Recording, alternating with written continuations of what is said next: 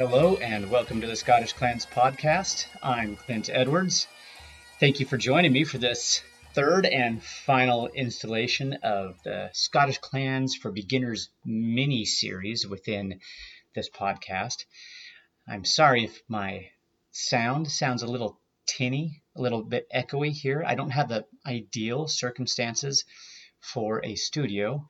I tried throwing a blanket up on this wall that I'm sitting next to hopefully absorb some sound, and I don't really think that it's working, but I have a much better microphone these days thanks to a kind donation from one of my listeners, and so it picks up sound a lot better. Unfortunately, that includes bouncing sound off of other objects in this room that are not meant to do this, but hopefully the sound quality is good enough that you can hear me very clearly and that I can get my ideas across to you and that you can enjoy this. So hopefully it doesn't distract from it too much. I had a little bit of delay jumping in there. I thought, what if I just wait till that music tapers off a little bit before I jump in, and that way I'm not competing with the wonderful sound of the bagpipes. Anyway, a couple of things I just noticed about starting this up. Thank you for joining me today. I'm excited to have you with me. I'm going to jump into a part of the history of Scotland, hopefully in a very basic, fundamental level, especially because I'm calling this Scottish Clans for Beginners. Episode 1, we talked about what a Scottish clan is. Number 2, in Scottish Clans for Beginners, we discussed the cultural roots of the Scottish clans, the different ethnic entities within what would become Scotland and that contributed to the kindreds that would dominate Scottish history. I'm excited for this episode today because I'm getting into a time period that I've been reading a lot about lately, and I feel like I've got a much better grasp about this time period. So I mentioned a book before. Just had to reach behind me and grab it real quick. It's called The Outlaws of Medieval Scotland, Challenges to the Canmore Kings, 1058 to 1266 by R. Andrew MacDonald.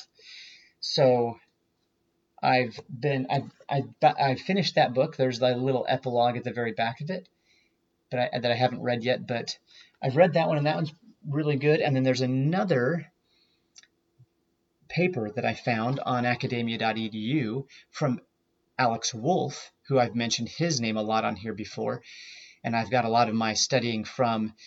He focuses, a lot of the clan stories that you've heard. A lot of the clan stories that you've heard come from the 14, 15, 1600s, and then wrapping up with the Jacobites in the first half of the 1700s. So he focuses before that, talks a lot about the Picts, the kingdom of Dalriada, and that time period. He likes to dive into that quite a lot.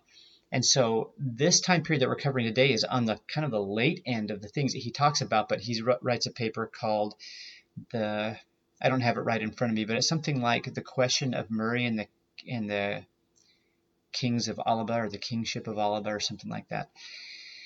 And anyway, I'm going to try to paint a picture about that particular time period. So by that specifically, I mean we're getting into the Canmore Kings time period.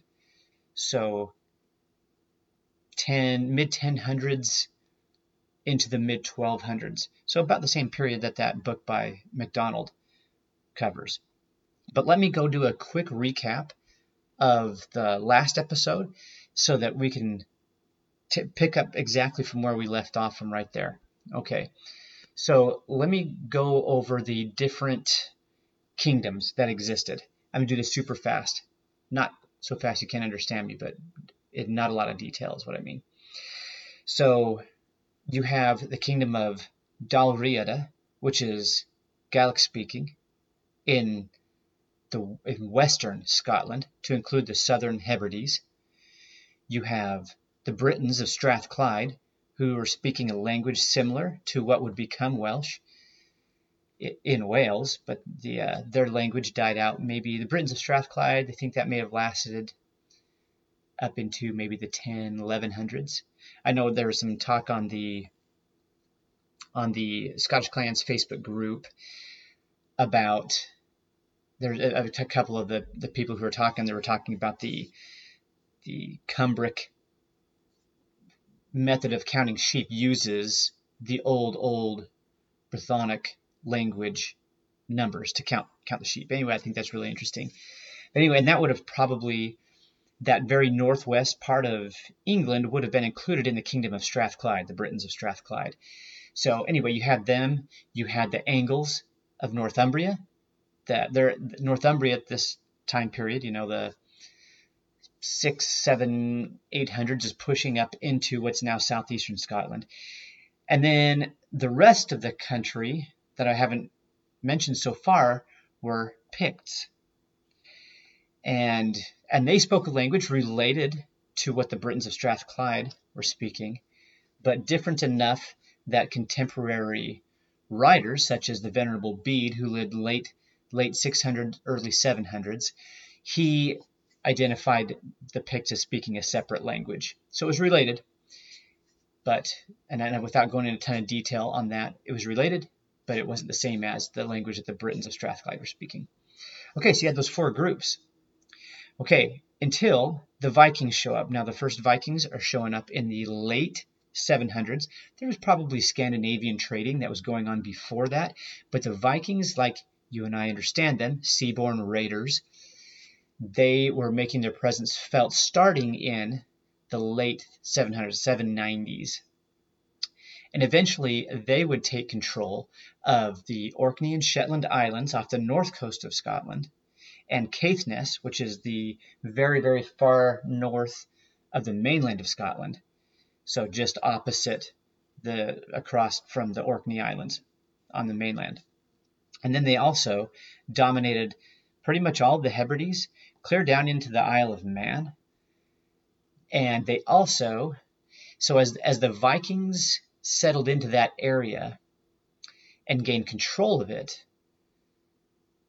it's interesting that the Gaels did not altogether leave. Now, this is interesting because there was a lot, like a very high degree of place name replacement with the Scandinavian. So these Vikings are speaking Old Norse, and they come into these areas, and very, very few place names left.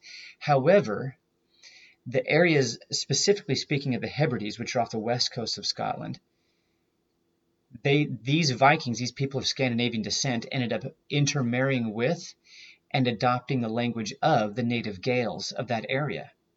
And the ironic thing is, today, if you want to hear Gaelic spoken on the street, where do you go? You go to the Hebrides if you want to hear that language still spoken, that's interesting because back then that was a very Scandinavian area. But the Scandinavians, like I said, they intermarried and they adopted Gaelic culture and language.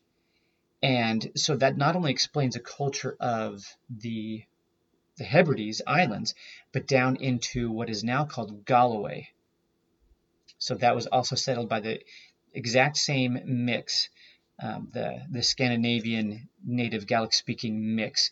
And so you had a kingdom developed there called Galloway, and you had, in the time period that we're talking about, you had Fergus, who is sometimes King of Galloway, but more often styled Lord of Galloway, but very independent-minded. And he had controlled that very southwest part of Scotland. Okay, so now we've got the Vikings established.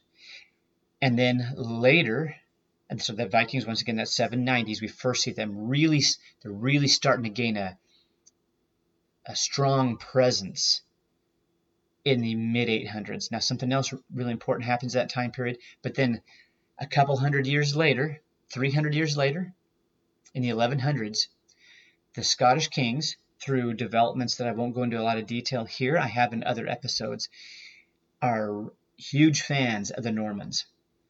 And they invite these Normans north into the kingdom. It wasn't a military conquest like it was in England. It was by invitation. And you have all these Norman families becoming established in Scotland.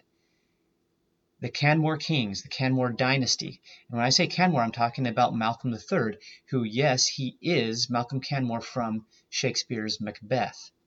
In fact, Shakespeare's Macbeth that's taken place in the 1000s, and that's where we're going to focus today's episode.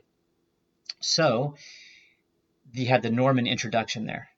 So a lot of your Scottish clans that have Norman names or Norman backgrounds in that way are introduced into the country at this time period. But let me try to paint a picture for you of the story of this time period and help it move along and hopefully create a picture and a context for you to learn future things about this time period. So we're going to go back and we're going to start with the Vikings, okay? The Normans haven't showed up yet. You've got the Picts, the Scots of Dalriada, the Britons of Strathclyde, and the Angles of Northumbria. The Vikings come in, and the Vikings came in violently at first. We have the monastery of Iona, which is very important for Christianity in that region, very important. The monastery at Iona was ransacked on a couple or three different occasions. So there was some violence. There's other things that happened too. The Picts had their own struggles with the Vikings. The Vikings eventually get established there. And when I say there, once again, I'm meaning specifically the Hebrides, Caithness, in the very north of the mainland of Scotland, and then looking north, you got the Orkney, and then the Shetland Islands off the north coast of Scotland. Okay, so now the Vikings are settled in. They are a presence. Well, what happened to the people who were ruling Dalriada? Because that territory, that Dalriada was the Scots, the Gaelic-speaking Scots of Dalriada. Most of their kingdom was in the southern part of those Hebrides that the Vikings conquered. What happened? Well, if you recall from the last episode, there were two kindreds who alternated back and forth between, and I don't think they were deliberately sharing it. I don't think this was like, okay, it's your turn now, you get to be the kings. But however it worked out, two kindreds would go back and forth of having the throne of Dalriada, and that was Canail Lorne and Canail Gabran, or Gabrine. So what did these two kin groups do? One picture. Now, when I'm going to paint this picture for you, this is not necessarily absolutely the way it happened, and I'm digging my heels in, and this is what I'm accepting. Alex Wolff, in his article that I mentioned earlier that I've been reading, says that is a way of presenting this. I'm going to present it to you because I think it makes a lot of sense to me, and if you want to be an expert on this and dive further into it, then by all means do, and then come back and share with us what you learned. Anyway, these two leading kindreds of Dalriada, as these Vikings start to come in stronger and stronger, and their position becomes untenable. So here's one thing that some have advocated that happened. By the way, if you want to see who has advocated these different viewpoints, go back to the before mention. I gave you enough detail that you could probably find that article and look that up and read it, and Alex Wolff has it all in there. Which different historians have painted or espoused different viewpoints of this time period. I just want to make sure I'm academically covering my bases.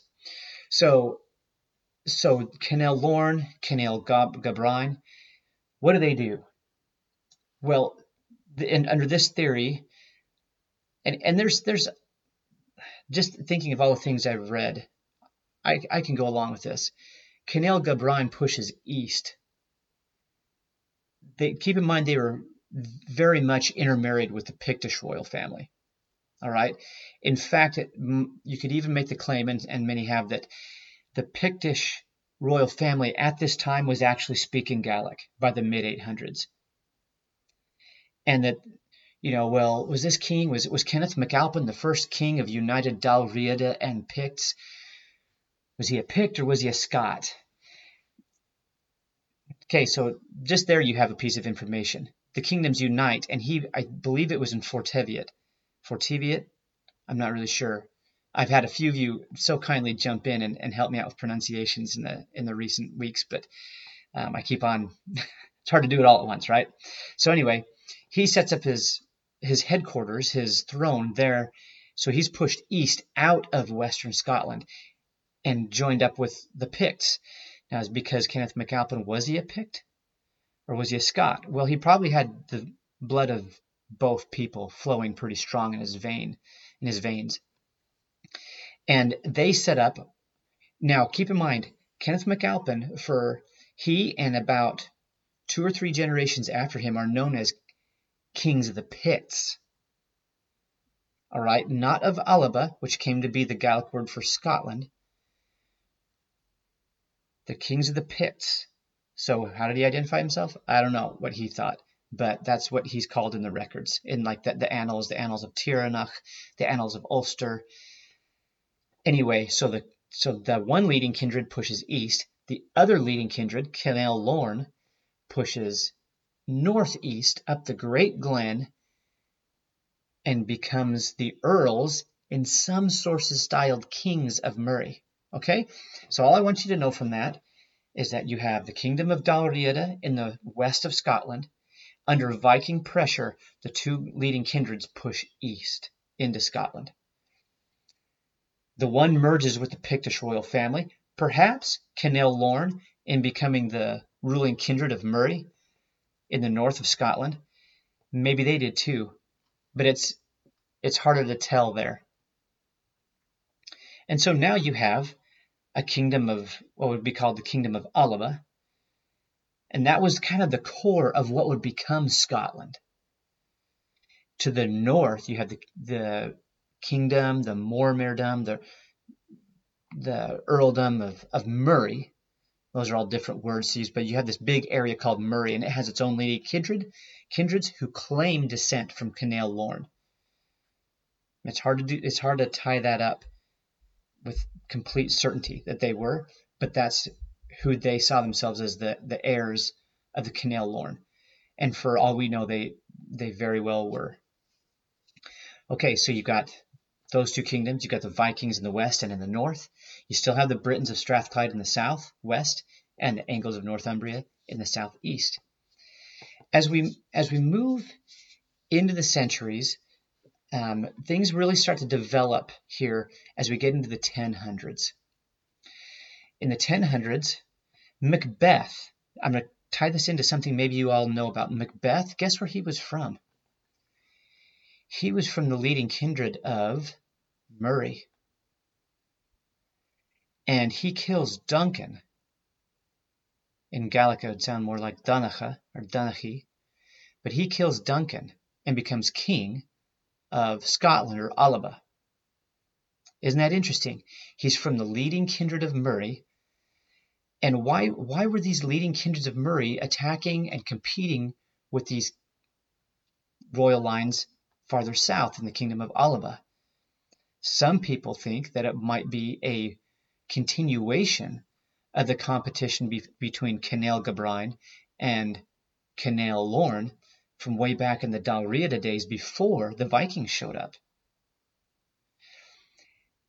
One way or the other, subsequent kings, as we get in, so Macbeth that's the 1000s, and Malcolm III ends up, it's a little bit more complex, but I'm not trying to get too far in the weeds than what I'm already doing.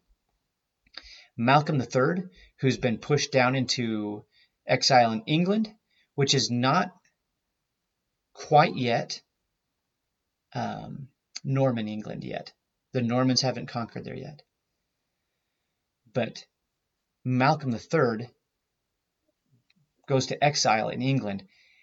He actually comes back to Scotland, and he ends up marrying an English wife, which has a huge cultural impact on this kingdom. Okay, they named their sons. Now he actually had a different wife before her. I'm not going to get way into that story, but his wife by this English woman, his kids by the English woman had all English names. If that tells you how strong the cultural influence was there. Okay, so that's Malcolm III. Now, as we go into really get into the 1000s, 1100s, 1200s, Malcolm III's descendants rule Scotland for that roughly 200-year period, right up until Alexander III. Okay. Now, Malcolm III's descendants would get very friendly with Norman England. It's a longer story. I don't want to go too far into it, but they invite Normans up into the country. So now you have this other ethnic element. Now, the Normans are an interesting group of people. I've talked about them before. They're basically Vikings who had settled in northern France, adopted French language and customs, intermarried, and then they push north in 1066. They conquer England. William the Conqueror becomes king there, and about 100 years later is when Malcolm III, his descendants, big fans of the Normans, and inviting a lot of them to settle up in Scotland and giving them lands and titles. Now, one thing that I learned from this book by MacDonald, this wasn't a complete sweeping off of the native aristocracy and replacing them with Normans. That happened in some cases, but that would be a drastic oversimplification of this process. And MacDonald gives many instances in there of native aristocracy maintaining their positions. Okay, so you've got these different kindreds, right? You have the Alba with the descendants of Canel Gabran ruling there. You have, and really it's the descendants of Canel Gabran and the Picts. Their descendants are ruling that kingdom. You have Murray in the north, but farther north and also circling around to the west, you had the Vikings, the Scandinavians. I think after a while you can't call them Vikings anymore, but they were definitely Scandinavians. And the King of Norway definitely played a big role in development, in historical developments in that area. So there was still that strong connection. They weren't completely assimilated yet. But that's what and it's in this time period, ladies and gentlemen, that you have the beginnings of a lot of your clans that coming out of that time period. And 1000 is on the really, really early end of it, but really you get into the 1100s and 1200s. Now we can see a lot of the clans of Scotland develop. And I just thought I'd mention a few of those. Now, eventually, let me just actually, before I get into the actual kindreds, let me just back up and say that the kings of Alba, right, Kenneth MacAlpin's, his great, I can't remember which generation it started with, they stopped calling themselves, or they stopped being seen in records as kings of the Picts and being known as kings of Alba. Okay? This is like I said earlier, the core of what would become Scotland. They're very aggressive.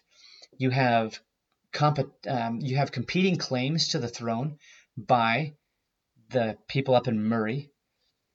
Now, keep in mind, these people are still, even though I'm talking about different groups of people, they're still intermarrying with each other. And so that when people have claims on thrones, that gets everything all tangled up. But you have a lot of conflict going on in this 200-year period from the 1000s into the 1200s. You have, in the 1100s, you have Somerled. Somerled's a fascinating character. I encourage you to go study on him a little bit more. Maybe he'd be worthy of his own episode, because he is the sire of some major kindreds within Scotland that would have huge influences on the course of Scottish history. Somerled comes from this mixed Scandinavian Gaelic cultural milieu of the Hebrides and Argyll. He fights his way to the top, gains power. He was already coming from probably a very powerful position, some kind of aristocracy, but it's hard to know a lot about his origins. But he fought his way to the top and ended up being they called him Ri Inchigal, or King of the Isles of the Foreigners, which was referring to the Hebrides. So he went from being of Argyll to king of the Hebrides, basically, or king of the Isles. And so he leads a major attack on the west of Scotland from the Isles, and he's defeated, and he actually dies. That's the Battle of Renfrew. I believe it was 1164.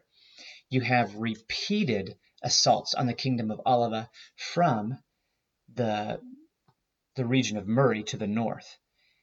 All right, now this is interesting because you might have some different kin groups coming out of that we recognize today. And then you have a different mixed Scandinavian Gallic group up in Caithness and in the Northern Isles, the Orkneys and Shetlands. You had Harold Madadsson, who was a prominent figure up there, and he presented the king of Alba with his own problems of his own. You have the MacWilliam kindred of Murray. They were one of, if you want to be specific about Murray, the MacWilliams, and also an allied kindred, the Macheaths, who would provide insurrections, rebellions, attacks, invasions on the kingdom of Alba. And then you had Fergus of Galloway down in the southwest of Scotland, and he gave the kings, these Canmore kings, fits too. He and his sons did. And by this time, I believe that the Angles of Northumbria, that Scotland has acquired roughly what would become the southeast portion of the country from the Angles, wrested it from their control.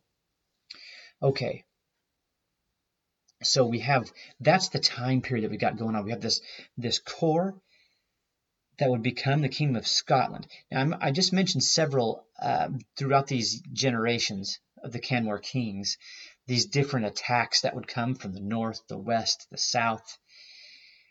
Now, what's not clear is whether they were all just people who were hungry and were out to conquer some more territory, or if these were in response to a very aggressive expansionist policy on the part of the Canmore kings.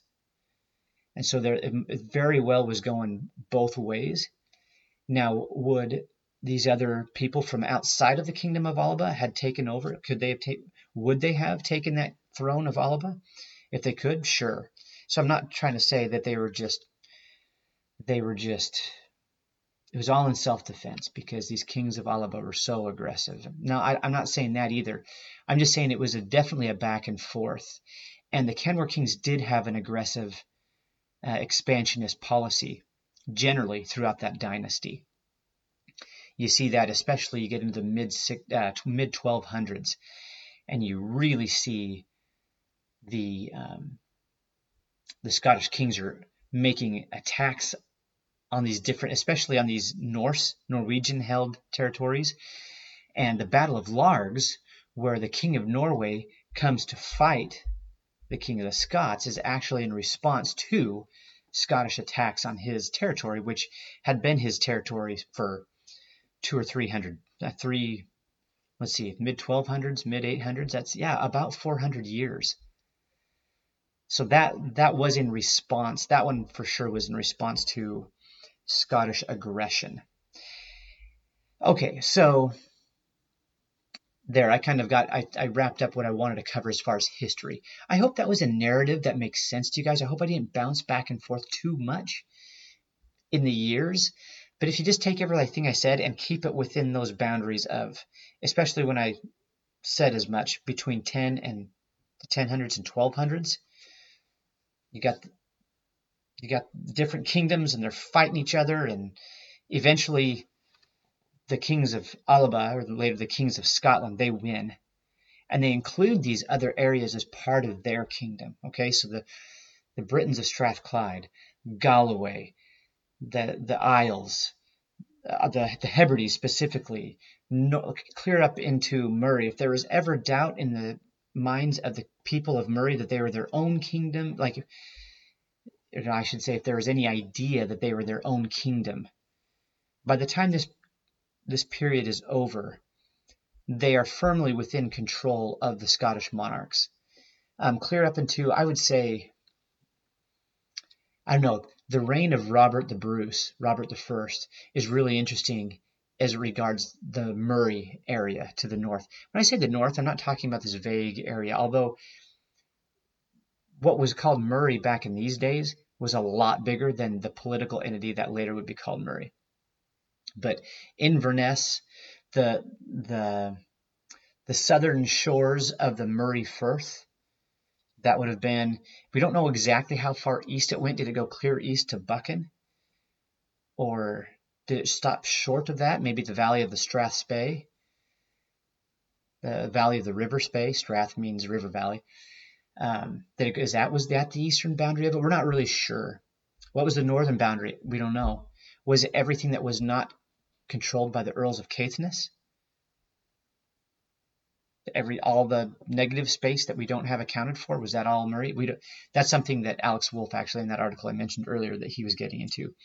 Anyway, the kingdom of Scotland and these kings of Scots would end up pulling in all of that territory. That would all become part of what's now Scotland, and that's how that happened. Okay, so there's my narrative. I sure hope that was. I didn't start throwing all these side things in there. I hope there's some kind of a coherent picture there, but there you have it. It's hard. It's hard when your whole podcast is not carefully scripted to never go off on a tangent. But ladies and gentlemen, as far as time is concerned, I am not even close with the time that I have to be able to write scripted episodes. So hopefully you can bear with me on this stream of conscious style of podcasting. And I hope that you have right now in your head a coherent picture, somewhat coherent, of the way that Scottish history developed from its earliest recorded days, speaking specifically back into the days, the earliest kings of Dalriada, clear up through the time. Let's take that period clear up until Alexander III, and then that succession crisis that happens. And then if anybody has seen Braveheart, Outlaw King, that's all taking place at the end of this time period. Okay, so that's actually, incidentally, now that I think of it, that's why all those kings that were competing, but all those candidates for the kingdom, Robert the Bruce, John Balliol, John Cummin, well, guess what? All of those guys were coming from Norman lines that had significantly intermarried with with the original Gallic population, and had tied themselves into these originally Gallic kings. And so Robert the Bruce was probably a Gallic speaker. Maybe not as his first language, probably Norman French was his first language, but the cultural context that he was raised in, who his mother was, the part of the country that he was from, he probably spoke Gaelic too. And for that matter, John Balliol came out of the exact same vicinity and was tied into some of the same families. And I mean, of course, they're all related because they're all related to the Scottish king, which would make them related to each other, wouldn't it? Depending on what line and which female line, I guess. But what kindreds came out of this time period that we would recognize today? Just to let you know, there's a lot of kindreds who didn't even get their start at this early date, but a lot of them did. Let's start. I mentioned Somerled. I've mentioned the MacDonalds a lot of times on this podcast. And so from Somerled, we have the MacDonalds, the MacDougals, and the MacRorys. All right, those were so Dougal was a son of Somerled, and Rory and Donald, the namesakes of the MacDonalds and MacRorys, they were grandsons. They were Dougal's nephews. Dougal was the senior, so the MacDougall clan for a long time was the senior in that kin group there. But who chose which side during the Scottish Wars of Independence changed all that, and who was the most powerful, completely rearranged the balance of power there. But so not only do you get the MacRory and MacDougall clans and the MacDonald, but the branches of the MacDonald. So all of the MacDonald branches that bore the name MacDonald, to include other branches that were MacDonald branches, but that did not, in many cases, did not use the name MacDonald. They chose a subsequent ancestor downstream from Donald and named their clan after him. So two examples of that were the McAllisters.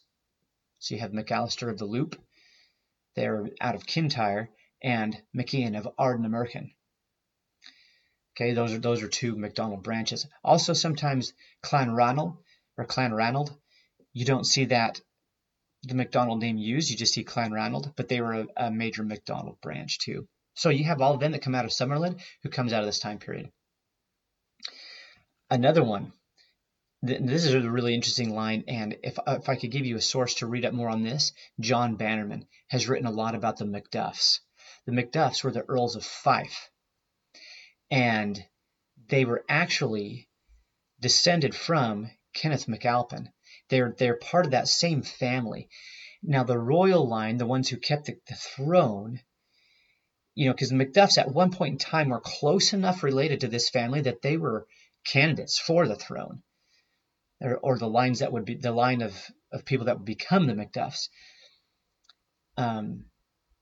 They think that, and going back to John Bannerman, proposed the idea that, and I've heard this from others too, it wasn't just him, that the Macduffs were given the earldom of Fife, and being the premier earls within this kingdom, and the right to crown each succeeding Scottish king, they were given that in order to, like, hey, you have the honorable position within this kingdom, but don't be competing for the throne. And they seem to have been content with that. One evidence of this that you see, actually, Robert the Bruce was crowned by a Macduff. Now, it looked like it was a female representative of the kindred, and that's really interesting in and of itself. But if you want more information on that whole thing, I'm not going to go into it too much. But that was a Macduff privilege to crown the Scottish kings, and so it's actually represented accurately in Outlaw King. Now, from the Macduffs, you get the Macintoshes, who claim descent from a Shaw Macduff, who actually got his. So he was a son of the Earl of Fife, or a brother of the Earl of Fife, depending on which one you're referring to. Shaw Macduff goes north with, I think it was Malcolm IV, who was a Canmore king, in one of these fights against Murray, and these rebellions and insurrections or attacks or whatever you want to call them. Shaw Macduff travels north with the Scottish king to put that down, proves himself. Malcolm IV is happy with his service, and he's given lands and positions up there near Inverness and in the Findhorn Valley. Okay, so from the Macduffs, you got a guy gets settled up here, and that's where the Macintoshes come from, is this Shaw Macduff. That's who they claim descent from. Okay, now the actual clan Shaw claims descent from, specifically the Shaws of Tordarroch, claim descent from Macintosh chiefs. So they come from the Macduffs as well. The Farquharsons, and now I didn't do a deep dive on this, but it looks like the Farquharsons claim descent from the clan Shaw, who claim descent from Macintoshes, who claim descent from the Macduff, Earls of Fife. And so we can trace this line. If this is all accurate, we can trace these guys clear back to Kenneth MacAlpin, to 843. That's a long way back to trace your family. I think it's pretty cool. Also, a different branch that I can tell, the only thing they have in common with the Macintoshes is that they're both descended from the Macduffs, but I don't know how closely, are the Weems of Fife. Weems, it looks like, when you see it written, it looks like Wemyss, Wemyss. They think it comes from a Gaelic word for cave, which there are caves right by the castle that the Weems built, and as part of the core of their territory there in Fife. So the Weems also, in fact, not only the Weems claim descent from the Macduffs, they claim to be the male line representatives of the Macduffs. So that's kind of interesting. Another kin group that comes out of this time period is Freskin de Moravia. Now, this is he's part of an interesting movement in Scottish history. So you've got the kings of Alba, and they've got these, during this time period, especially we're talking about specifically the 1100s, they've got these threats from the fringes, what would be the fringes of their kingdom, right? Threats from Murray, from in the west with the Isles, from the southwest in Galloway. They've got these threats. One thing that they did, they carried on a tradition that the Normans had started in England by putting people who are loyal to them out on the the frontier of their territory, and that these people have a stake in it. In fact, if you want to trace this clear back, that's how the Normans got started in France. Is the French king gave land to Vikings on the frontier, up on the coast, where it was getting pounded by raids, made it theirs in the hope that they would, now that it's theirs and they have a personal stake in it, they would defend it. The English did that, so you have the Marcher Lords of Wales, right? Because you got these wild, unruly people there to the west of England who have a hard time being tamed. So what do the Norman kings do once they get control of England? They put guys that they know are loyal over up against those Welshmen. Well, guess what? The Scottish kings, the Canmore kings, did the same thing. And one of the men that they put in the far north, in addition to Sean Macduff, was Freskin de Moravia, who some people roll him up in the Norman group, but he's actually a Flemish from Flanders. And he was given territory in this far north part of Scotland that was called Murray. And he flourished up there. Seems like, from what I've read of him, a very capable man. And from him descend the Sutherlands, the Murrays, and maybe the Douglases. Amongst the Norman families that come out of this time period, especially this 1100 time period. Now, I will just say this. If you have a Norman last name, but you're from Scotland, you're probably from this group of Normans, so the list could be very long. I'm just going to name a few of them, okay? And I hope I don't offend anybody by leaving them off the list. But the ones I'm going to specifically mention are the Cummings, or the Cummins, whatever spelling or pronunciation variant of that name you want to use. They were, if you've listened to this podcast for a while, you've heard me talk about how powerful the Earls of Argyll, the heads of Clan Campbell, the chiefs, how powerful they were at certain times in Scotland, or maybe even the Gordons or the MacDonalds in the Hebrides in western Scotland. Before Robert the Bruce, the Cummins were that group. They were so powerful, and they had territory spanning all over Scotland. And my goal here is not to give a huge history on every clan, but the Cummins were a big, huge deal. Later, the Stuarts would gain the throne of Scotland. And the Stuarts were part of this Norman movement into Scotland at the invitation of the Scottish kings, the Canmore kings. Now, kind of like I mentioned with Freskin de Moravia. By the way, Moravia, that's just the Latin version of Murray. In Gaelic, it sounds more like Murav, so you have that V sound in there. So Freskin de Moravia, that would tie in there. So Freskin of Murray, or of Moravia, I mentioned that he was rolled up with this Norman movement, but really it was Flemish. Well, you could do the same thing with the Stuarts. The Stuarts were part of this Norman movement, but really, if you want to be nitpicky about their origins, they're from Brittany, which is significant because just like in Flanders, they had their own culture and language and all that going on, not technically the exact culturally Normans. Well, the same thing was true. The Bretons in Brittany, in the very northwest of France, they had a Celtic language that was spoken there. Now, did the Stuarts speak that before they came? I don't know. I just know that they were from Brittany. And also that we could include in that, we did a whole episode on the Elliots. The Elliots were from Brittany as well and came north probably during the same time period. The Gordons, I think, were from a Norman background. I've seen different competing theories on that, but the Gordons come from that time period. And also another one from the southwest of Scotland that was tied into this mixed Scandinavian Gaelic population of Galloway were the Kennedys. And I just read a really cool article about the Kennedys, and I'll post a link to it post a link to where I got it from was academia.edu. Again, that's a great source for more academic style papers, because I'm kind of wanting to dive into a little bit more, like you've heard me say before, if you've listened to this podcast for a while, a little bit more than whatever you can find on a Google search. academia.edu, and they're not paying me to say this.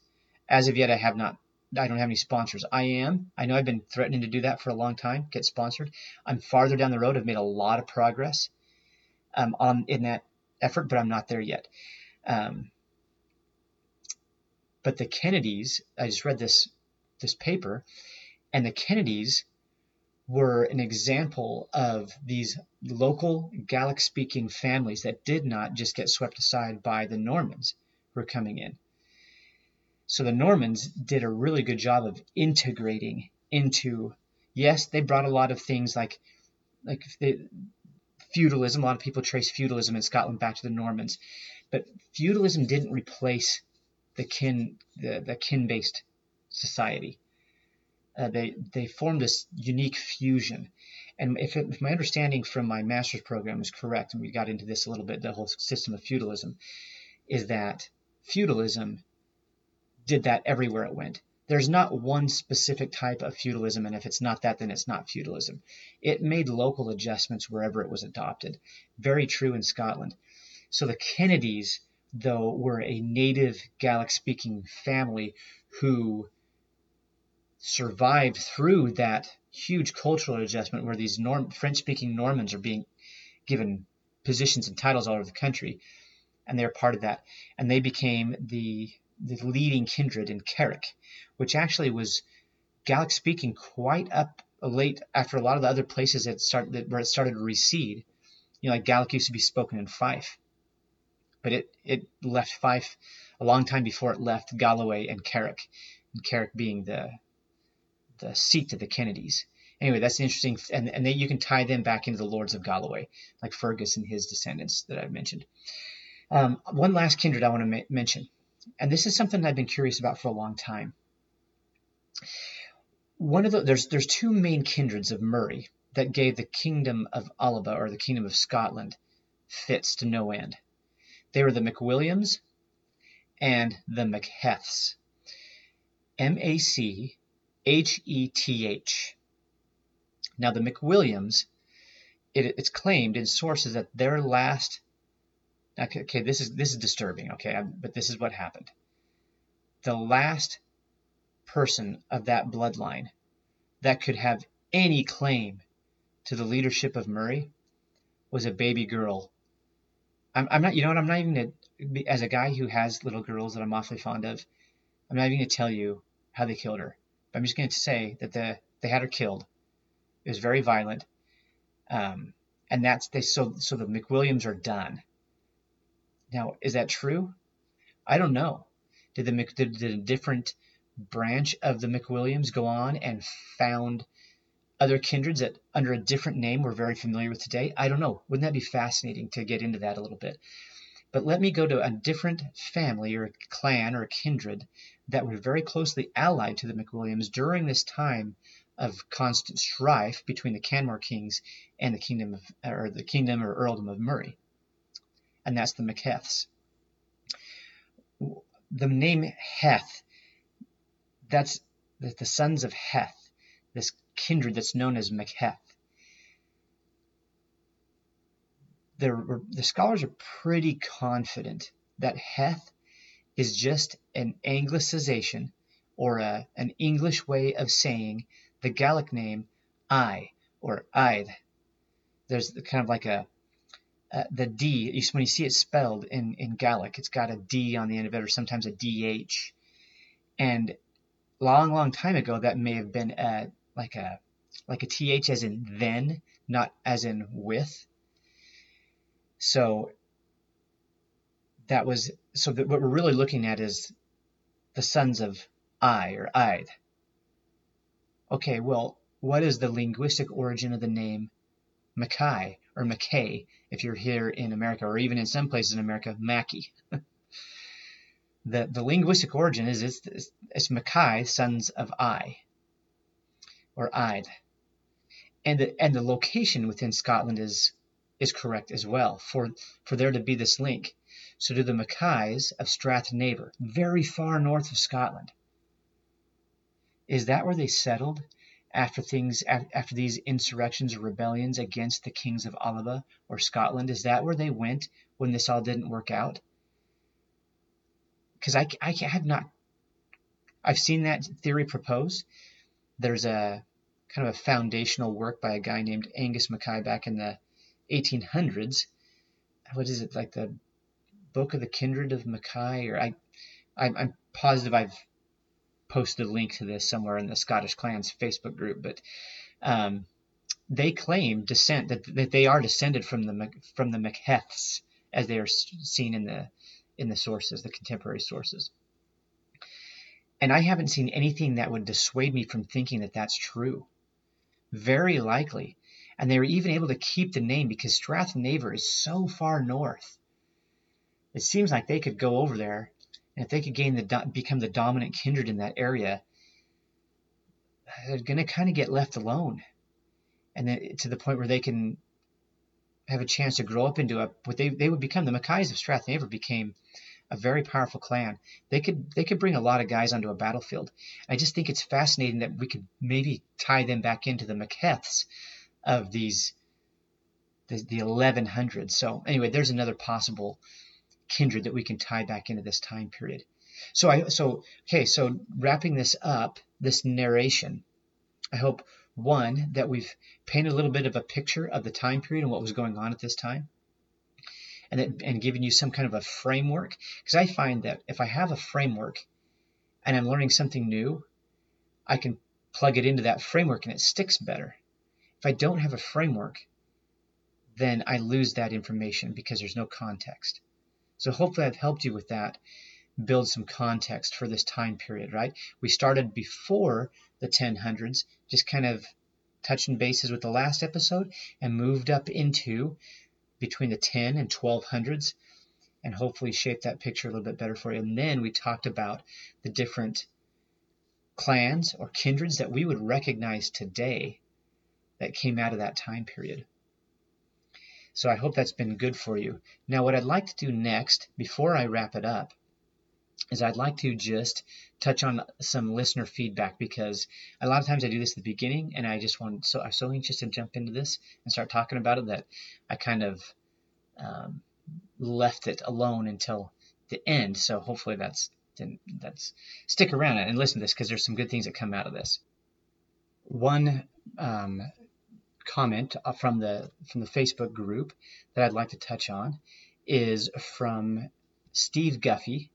Thanks, Steve, for commenting on here. He's reaching out on the Facebook group here, inquiring about the McPhee clans, especially the Guffey and Guffeys that came to America in 1770. So he was reaching out. One thing that Neil King, as he responded to his comment, and I responded on there as well, that something that we just want to bring up, if you're, a lot of you who are listening to this podcast, or I would say probably the vast majority of you that are listening to this podcast, are doing so for family history reasons. Now, I know that's not true for everybody. Some of you just love history, and you love fun history and interesting history. And so this is not geared more for one than the other, but I do occasionally make some genealogical comments. I am not a genealogist. There's a different skill set between genealogy and history. That they overlap. There's a lot of overlap. But I have been working on some of my own genealogy, trying to push those lines further back and further back. And my training in history is helpful, but it's not the same thing as studying family history and understanding how to dig up those records. So that's a different deal. But I will make this comment here that was involved in this discussion that I just mentioned, started by Steve Guffey. Not everybody in Scotland who had the same last name were related and part of the same clan. So there were a lot of people named Donald or Duncan. There's two very popular names in Scotland back into the time period where people are starting to adopt last names. And so not every Donald's son or even MacDonald were necessarily related. Also, people took last names, and we've talked about this a little bit before, who were not blood related, but within the territory of the leading kindred. Okay, so if you have if you have, let's say, just for the example, Mackenzie were they were a huge clan and had not just like numbers wise, but territory wise, the Mackenzies were huge. Now, if you were on Mackenzie territory and they were the leading kindred, and you were responsible for showing up when they called the battle, and especially if you felt confident in their leadership, and you're like, these are some people we could really get behind, and these are people we want to be loyal to. It was not unknown for people to use the Mackenzie as their last name, even with zero blood connection. All right, so just, and one thing that that Neil King, in response to Steve Guffey, says, just the real question we want to ask there, if you've got this last name and like, am I tied in with this family? Well, one is look where the territory, if you want to see if the actual clan that you're wondering if you're tied to, look at where their territory was, especially the heartland. Yeah, I've mentioned on here before, territory shifted hands throughout Scottish history. This was not a static, like my Scottish map. It wasn't that way, those exact lines and territory boundaries throughout all of Scottish history. There's a lot of exchange going on. But it is safe to say that there were some parts of Scotland that could be called a certain clan's heartland. Like, this is where they got their start. This is where they rose to prominence. This is the territory.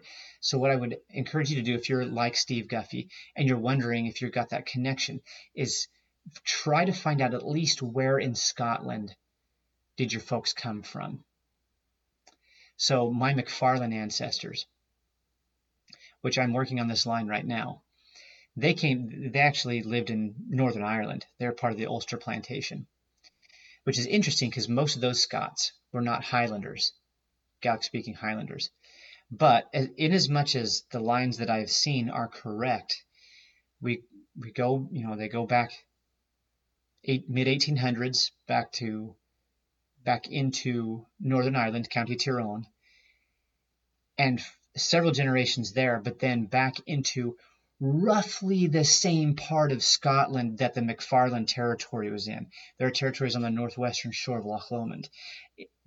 The town that this ancestor of mine was from before this line moved to Northern Ireland was not exactly in the territory that the McFarlanes had, but it was the same part of Scotland.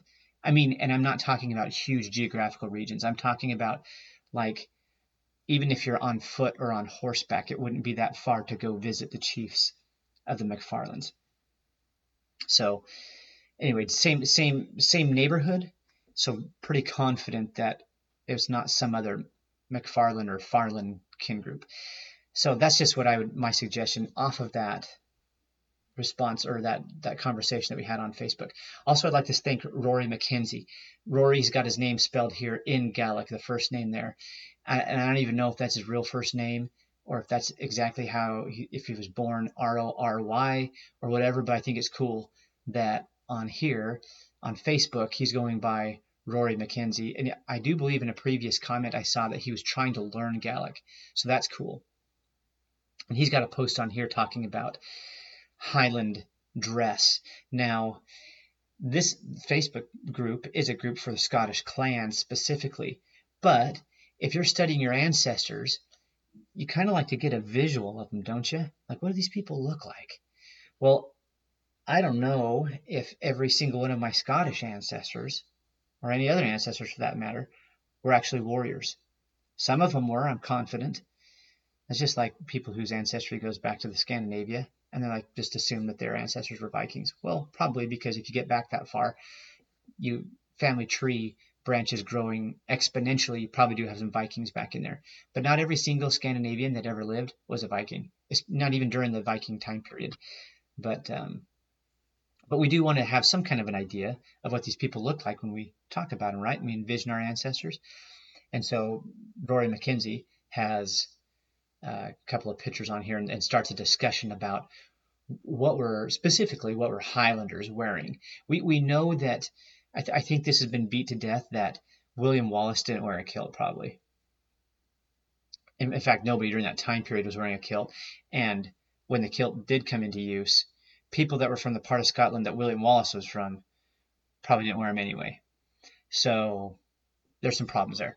So what were they wearing? And so he starts the conversation there. So I really encourage you to go to the Scottish Clans Facebook group.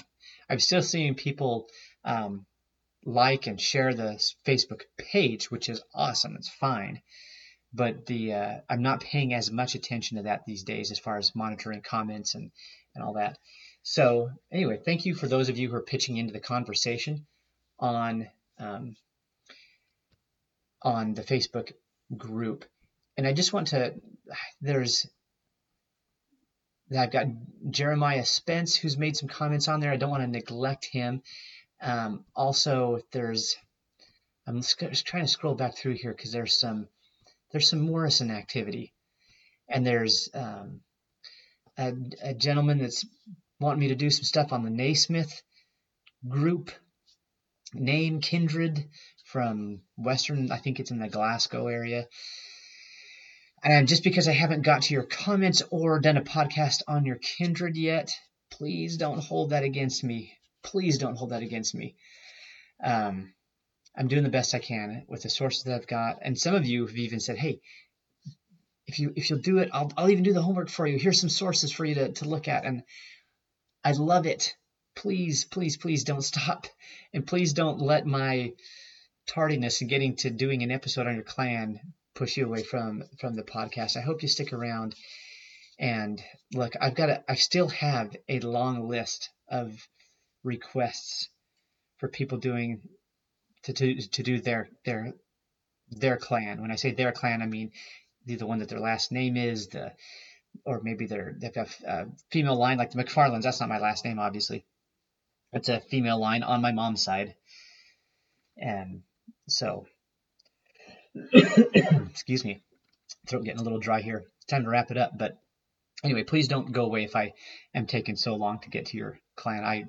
I love it. I take it as a compliment that you would want me to talk about your people. And I'll tell you what, there will never be a shortage of material to cover for this podcast. I will have to get into some pretty big other stuff in my life before I stop doing this podcast. I'm not saying I plan on doing it indefinitely. I've got plans for the podcast, even some ideas for expansion. But the first things first, I'm working on getting it